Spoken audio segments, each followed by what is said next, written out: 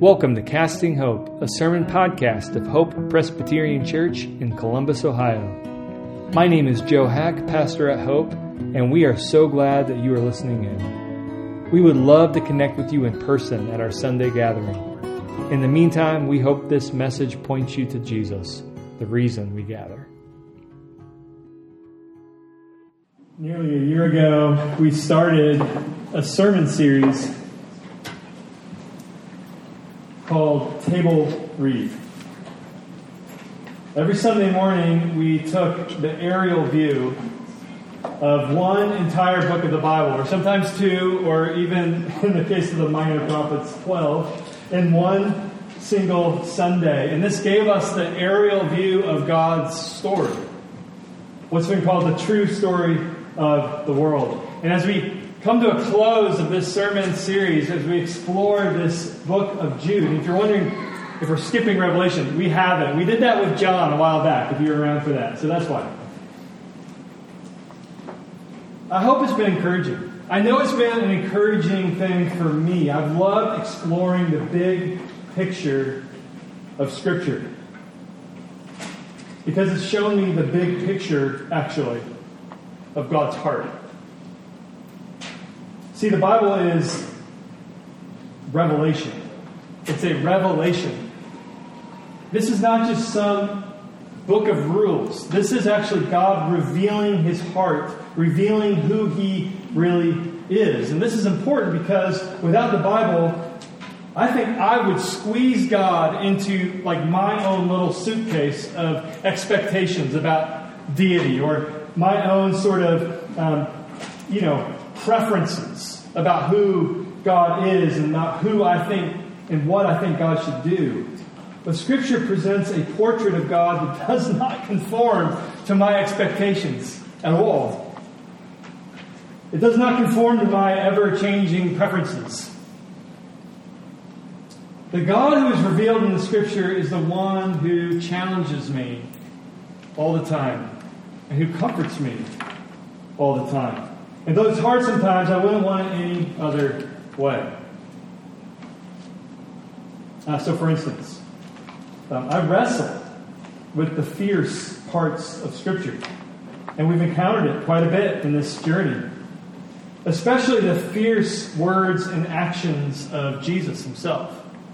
And so they don't seem to me at first glance or second glance or sometimes even third glance to fit or mesh well with the love and the mercy of Jesus. But I've noticed over the course of this sermon series, this tension resolve a little bit. You see, over and over and over again, we see how God is gentle and fierce. We saw this in the Exodus when with the profound gentleness of God sort of stooping down and hearing the cries of Israel in the midst of their abuse and rescues them. And yet God's rescue is fierce. It's a fierce rescue. And this same gentle yet fierce heart of love is revealed throughout the pages of God's story over and over and over again. And then this heart of God becomes flesh in Jesus. Jesus, who is gentle to all who are weak and vulnerable, and yet has fierce words and actions for the unrelenting spiritual abusers of His day, who harm the vulnerable. It's fierce. I think we all struggle with the fierce sections of Scripture, don't we? I think we struggle, though, as well with a Christianity that has nothing to say or do about people who do unrelenting harm. So in the end, I actually think that we prefer to have a Jesus who has fierce words for Pharisees and other spiritual abusers than nothing to say or do at all. Well, this morning, we're going to be reading Jude. If you turn in your Bibles with me, you'll probably miss it. It's a very small sermon, actually. It's right before the book of Revelation, the very last book in our Bibles. Jude is a brother of James, according to verse 1, which means he is also a brother to Jesus. And like his older brother Jesus, Jude is fierce and tender. fierce towards those who do unrelenting spiritual harm, and yet profoundly tender to those who are experiencing doubt because of that. And maybe that's you this morning. You're surprised you're even here this morning. You're experiencing doubt because of church. You used to think church was where doubt melted away. You're actually experiencing confusion and doubt because of church. Well, I believe Jude was written for you. But first, let's pray. Lord, with the words of my mouth and with the meditation of all of our hearts be pleasing and acceptable to you, our rock, our Redeemer. And Lord, because you are our Redeemer, we boldly pray that you would open the eyes of our hearts this morning so that we would see Jesus in his majesty and in his gentleness and worship. And it's in his name we pray. Amen. In July, our family spent some time at my in-laws' cottage, which sits on a small lake. And this small lake is just big enough for a small motorboat, but barely. So boats, when they're all out, take up every square inch, it seems, of this small lake on a nice day. And so they can zoom very closely to the shore. Well, our kids love to play on the lake shore. And so to keep them safe, my in-laws like to throw a buoy in the water, keeping these speeding motorboats that are swinging around the corner there away from their grandkids and away from my kids. Well, this year it was my job actually to place the buoy. And so I'm like, okay, I can do this. But after they saw where I placed it, they sort of looked at me and like, try again. Try again. That is way too close. I had no idea, but they knew how close these boats could cruise in, and they wanted to keep our kids within that safe boundary. They were loving my kids with the authority of their wisdom, with the authority of their experience, and they were creating a loving boundary for them. And after that buoy was placed at the right distance, actually, it made us all relax, and we told our kids, have fun on the shore. Swim as much as you want, knock yourself out, just stay inside the buoy. So long as they did this, they were safe and they were free. You see, freedom and safety often go together. In fact, my wife and I have a theory that that's what we're all looking for in a relationship. Freedom and safety.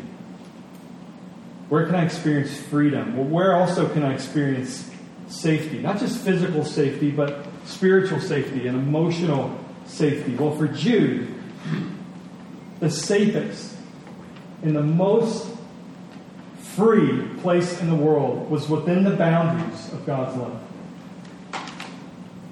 And in this short sermon, Jude is basically saying to them and saying to all of you this morning, stay inside the buoy. The place of safety and freedom. Or to quote him exactly, keep yourselves in God's love. I'm told ancient Celtic monasteries used stone enclosures this way. They would set up their community within the city, not outside of the city. They would set them up within the city, and then they would set up this circular sort of wall, this stone wall, and they would kind of have a boundary marker that way with a gate of entrance. And so George Hunter, one scholar, writes, the wall did not signify enclosing away from the world. They did not keep out the world. The area signified an alternative way of life. This enclosure, in other words, was like a sacred buoy to them that said you are entering into a sacred space. When you crossed that gate, everyone who walked in heard and experienced freedom and safety. This enclosure didn't box people out, but invited people in and said, this is the place of freedom and safety. This is the place you want to be. Come and stay. Well, Jude is doing a similar thing in this very short sermon. He's writing to Jesus followers who he refers to as the beloved. That's constantly what he's referring to his listeners as. The beloved, the loved by God. And that's what they were. And in Christ, that's what you are as well. You are the beloved. And Jude just wants to celebrate this truth. That's his first impulse, is to sort of celebrate their belovedness, their what he calls their common salvation, verse 3. But the beloved were in danger, and so Jude decides it's more important to alert them of the danger. There were influencers in their community that were confusing them, that were manipulating them for their own gain, and ultimately telling them, swim outside the buoy. Here's how Jude puts it in his own words. Beloved, while I was making every effort to write you about our common salvation, again, he wants to celebrate their common salvation, I felt the necessity to write to you, appealing that you contend earnestly for the faith which was once for all handed down to the saints. For certain persons have crept in unnoticed, those who were long beforehand marked out for this condemnation. Ungodly persons who turn the grace of our God into license and deny our only Master and Lord, Jesus Christ. And so Jude spends most of his sermon making us feel the danger of these folks and their influence. And I say feel because if you read this in one sitting, which you should, you will feel things. And that's on purpose. Because like his brother, James, and like his brother, Jesus, Jude uses all kinds of unforgettable images in this short sermon that impacts kind of the right side of our brain. Jude doesn't share our skepticism of human emotions at all. He appeals to them in this letter. And so in rapid-fire succession, he calls up these unforgettable stories that were shared stories to his audience, stories that were in their Hebrew Bible, and even popular Jewish writings that were outside of their Hebrew Bible, like 1 Enoch and a book called The Assumption of Moses. You know, these listeners knew these stories the way that we kind of know the plot lines to Disney movies. And so all he has to do is say a few words, or reference a few images, or make a few references, and then it will start to flood their collective imagination. He's a preacher. This is what he does. And what does he do? Well, if you cast your eyes to the text, we can just get a flyover view of what he does. The first thing he does is he compares these influencers to 3 infamous rebellions and then 3 infamous rebels in the Hebrew Scriptures. So first, the wilderness people. And then second, this strange angelic rebellion in Genesis where angels lusted after humans. And then Jude artfully reverses and references a story where the opposite happens. The story of Sodom and Gomorrah, where amongst other things, men lusted after angels, or what Jude calls different flesh. And then he compares the influencers to 3 infamous rebels. So, first, Cain, who did what he wanted and murdered his brother. And then Balaam, who did what he wanted and he led Israel into sexual immorality and idolatry. And then Korah, who did what he wanted when he and his clan rejected Moses. And then he compares these influencers to 5 unforgettable images, hidden reefs that will take down a boat unawares. Waterless clouds that promise much, especially if it's dry, but deliver nothing. Dead and fruitless trees that for all of the energy required to put into it, produce nothing. Kind of like my garden this year. Wild waves, for all their movement, for all of their bustle, these wild waves, all they do is churn up gross foam. You know what I'm talking about. Wandering stars, that for all their flash, just are doing what they want. And in the ancient mind, we're breaking God's created order. And for just a page and a half of Scripture, this is a lot of imagery. There's a lot of feels in just 1.5 pages. Why does he do this? Danger is why. These influencers were quiet influencers, the most dangerous kind. They crept in, Jude says, but they were quietly wreaking havoc. And Jude wants his people to get wise about it. Jude wants his people to get wise about power dynamics in the church. These folks that were tearing apart the church, they were grumblers Jude says. They were without the Holy Spirit. They were doing just basically what was natural to them, using others for their own advantage, using and sort of like perverting the grace of God for their own agenda and for their own desires. And clearly, people weren't aware of this danger at all. If they were, Jude wouldn't have to sort of write this letter or write this sermon. Remember, he just wanted to celebrate salvation. He didn't want to write a warning, but he does. I like what New Testament scholar Ben Witherington III says. Today, we might say that Jude throws everything at them but the kitchen sink. Why? To make the audience divest themselves of these false teachers and their teachings. The upshot is clear. If these opponents are like the worst examples in Jewish tradition, they should be avoided and shunned at all costs. No wonder Jude says, keep yourself in the love of God. There was danger all over. I wonder if you've experienced this before. You're swimming and you're having fun, and then all of a sudden the lifeguard blows the whistle and there's like something dramatic and traumatic happening. It's like it just happens. That whistle is like, I can recall what that feels like. It's when somebody with a higher view blows a whistle and alerts you to danger. This is Jude. This is what Jude is doing. He warns them and he warns us. He blows the whistle. He alerts us all of spiritual danger. Folks who would cheapen maybe the sort of grace of God or the teachings of Jesus as a means to do whatever they want. He's saying, be wise. Wisen up. Look around. Open your eyes. Don't be naive. Folks who would take advantage of you for material gain. These folks are hidden reefs, Jude says. They're hidden reefs. If you're on a boat and you hit something under the water, it takes you down. Jude is saying, there is a hidden reef among you. And so how do we heed Jude's call? How do we keep ourselves in God's love? How do we stay within the buoy where there is safety? Well, I want to offer two things this morning as a way to sort of summarize this amazing sermon, Jude. We must contend for the gospel, and we must comfort with the gospel. And so first, we must contend for the gospel. Jude states this big idea in verse 3.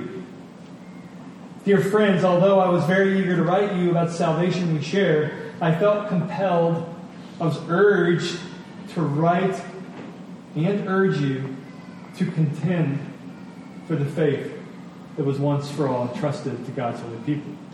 Later on in the book of Jude, Jude will say, pray in the Holy Spirit. I sort of can imagine Jude sort of praying for this church and wanting and even sitting down to write this letter.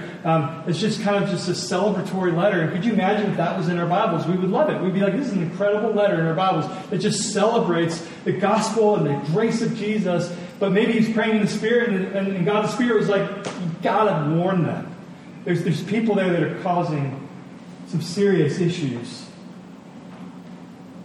And so he does this. He changes course, and so he says, I want to urge you to contend for the faith. That word contend is a struggle word. It's the root from which we get the word agony. It's an active word. It means there's an active struggle that must occur in our lives if we're going to quote Paul, walk in step with the gospel. Walking in step with the gospel is not a sort of a luxurious walk in the park. It's more like a struggle. We contend to do so. And when it comes to what Jude calls the faith, okay, not just faith, like the act of laying hold of Jesus and what he's done for us, like that. No, what he's talking about, the faith, what Paul would call maybe the gospel, the contents of what we believe. When it comes to this, there are two major sort of dangers that we must contend against. And the first I would call license, and this is what Jude's community had to contend against. He writes in verse 4, for certain individuals whose condemnation was written about long ago have secretly slipped in among you. They're ungodly people that pervert the grace of our God into a license for immorality and deny Jesus Christ, our only sovereign, our master and Lord. This is when license is when somebody dilutes God's grace by rejecting God's authority. As Witherington summarized the influencers in Jude's community, they rejected any authority that conflicted with their own. And they saw grace as a marvelous opportunity to do so under kind of a religious cover. But the other danger that we must contend against is legalism. This is when we dilute God's grace by obeying God for our salvation instead of from our salvation. And what a difference an R makes. When we obey God for our salvation, we are in dangerous territory. When we obey God from our salvation, everything is different. Obeying God for our salvation often results in adding human rules, well-intentioned rules to God's word because the legalist is so afraid and living in so much fear of breaking rules. But both license and legalism are slavery. They are not safe, nor are they free. Because both, listen to this, both miss out on relationship with Jesus. With King Jesus, sovereign Jesus. The person we were made for. And so the only way to kill legalism, the only way to kill license, is to look with the eyes of your heart at the person of Jesus. That's how. Legalism and license are kind of anti-gospel because they are anti-Jesus, if you think about it. They're anti-relational postures in the faith. The only way that you can sort of see the grace of God as sort of a cover to reject the authority of Jesus is if you are not in abiding relationship with Jesus and listening to Him and trusting that His way is wiser than your own. And the only way that we can sort of add rules to what Jesus says is if we're kind of not in relationship again with Jesus and sort of entrusting ourselves that His path is good, that we don't need to add to it. In fact, looked at that way, legalism is basically saying to Jesus straight up, like, I know better than you. Look, I know you say this, but I know better than you. You say I'm saved by grace, I know better than you. I need to earn my way with you.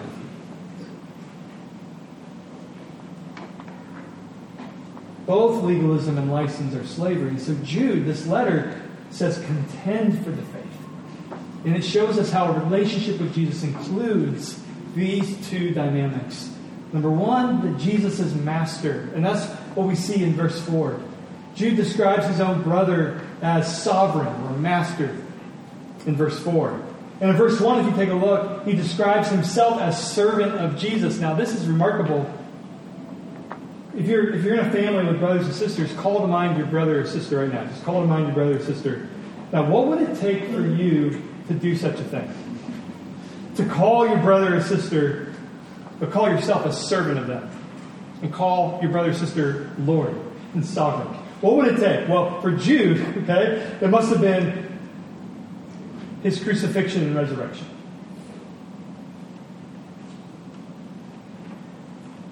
You know, the Gospels say that early on in Jesus' earthly ministry, they didn't believe. His brothers didn't believe.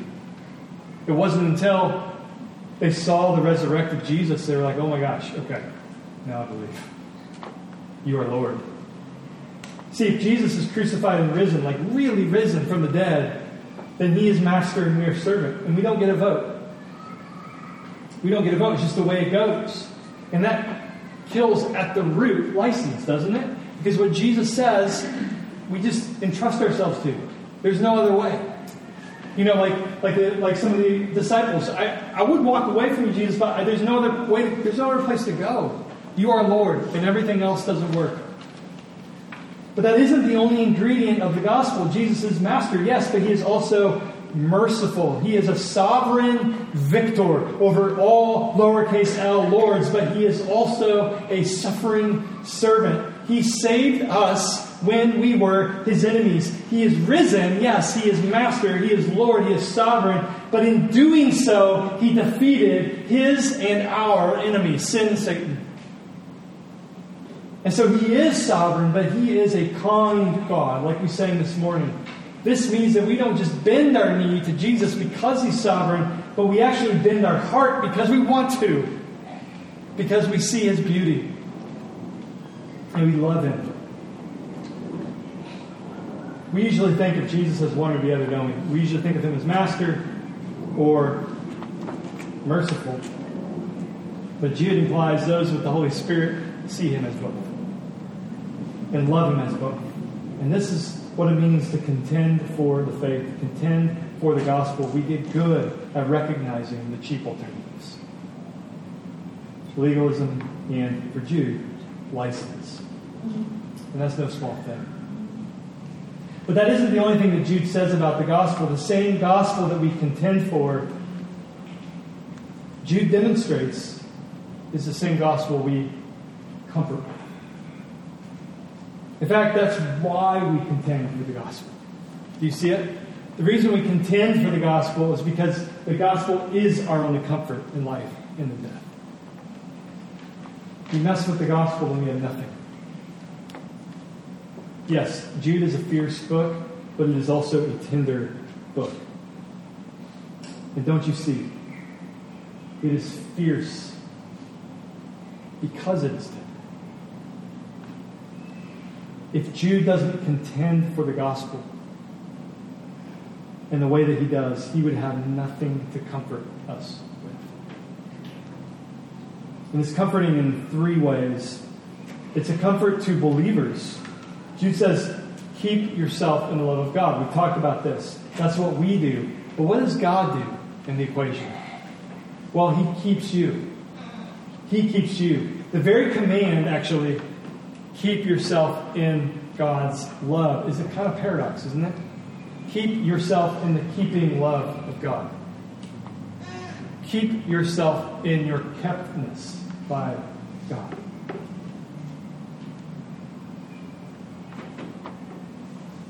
And Jude spells out this twice, once in the beginning of the sermon and once at the end. Those who have been called, who are loved in God the Father and kept. And then verse 24, to him who is able to keep you.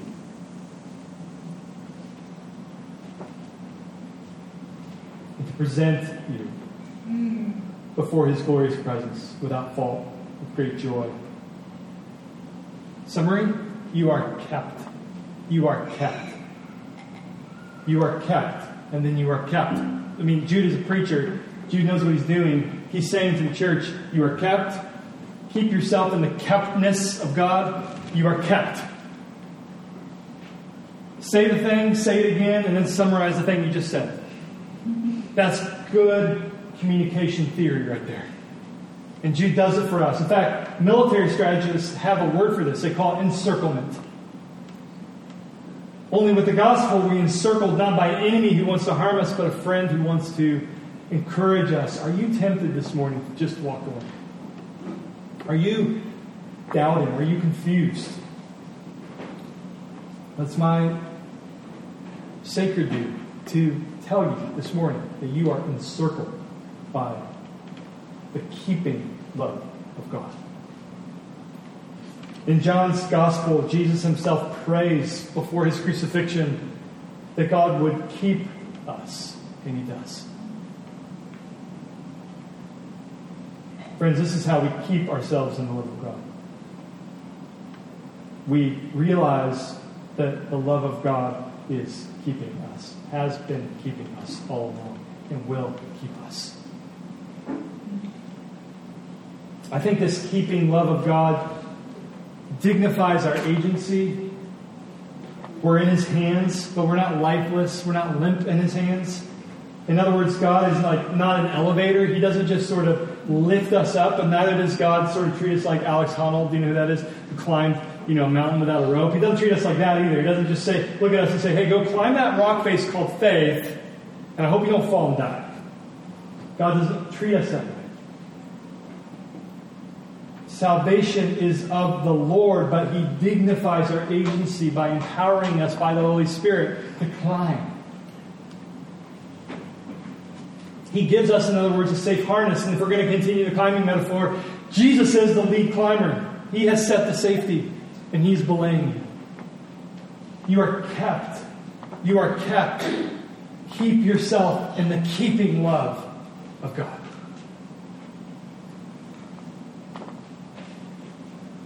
This same comfort of the gospel extends to those who are struggling right now to believe. Jude says, be merciful to those who doubt. So the keeping love of God means that we are not harsh to people who are struggling to hang on, struggling to believe, especially, and this is what Jude is especially referring to in this passage, when those folks are doubting because of the spiritual harmers in their midst.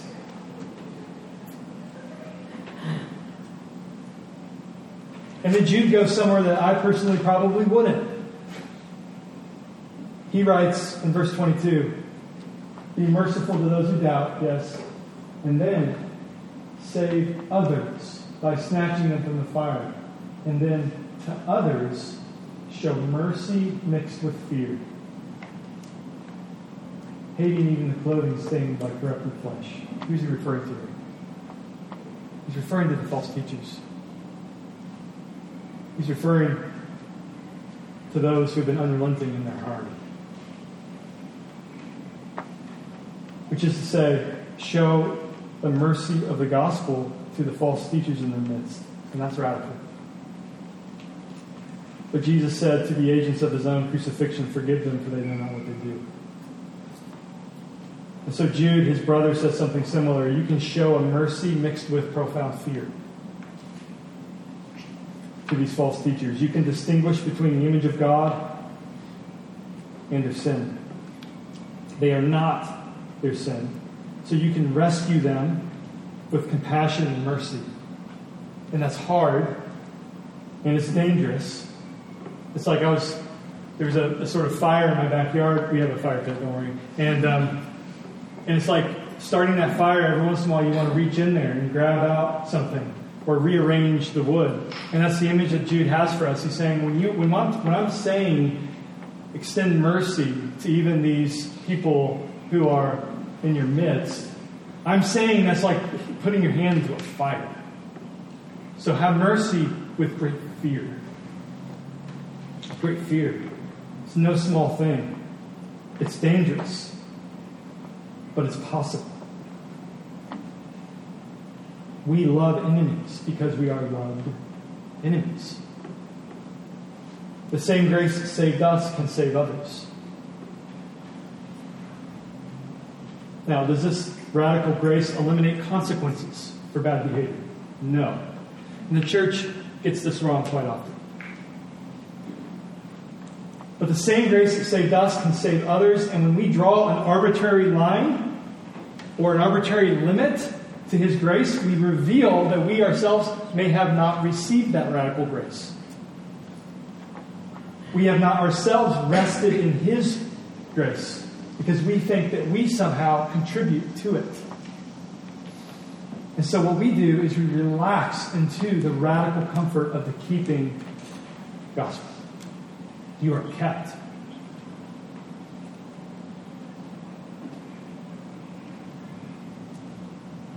You are loved before the foundation of the world. Tish Warren reminded me in her amazing book, Liturgy of the Ordinary, that I was kept, and I am kept before I can even make my bed in the morning. And if I don't make my bed, which is often, I am still kept. Before I can do anything good or bad for Jesus that day, I am kept. It might be good for all of us to do this. To wake up, and the very first thing we could say to ourselves in prayer is, I am kept by you, oh God. This whole day in front of me, I am in your keeping hands. I am in your keeping embrace.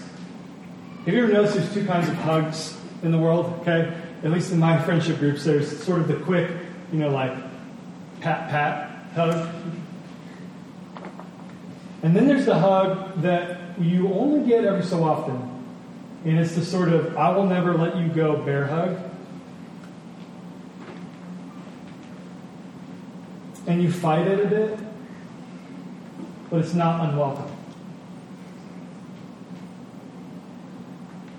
And then you eventually melt into it, and your body kind of allows itself to maybe grieve or to maybe experience joy. Friends, I want to say this morning. Jesus doesn't pat, hug you. He keeps you. What does his hug feel like this morning?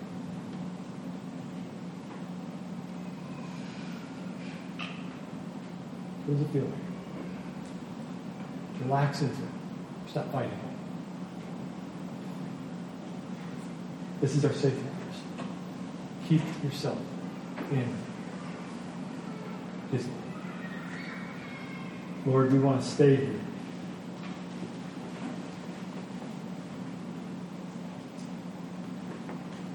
Where there's freedom and safety. Where you are Lord of all. And yet merciful, good, kind, unrelentingly faithful. We want to stay here. Meet us where we are this morning. Jesus, if your brother Jude can say, have mercy on those who doubt, we know that you are saying the same. And you are extending your mercy now. May we receive it in Jesus' name. Thanks for listening in. For more resources like this and to learn more about Hope, please visit our website at hopechurchcolumbus.org.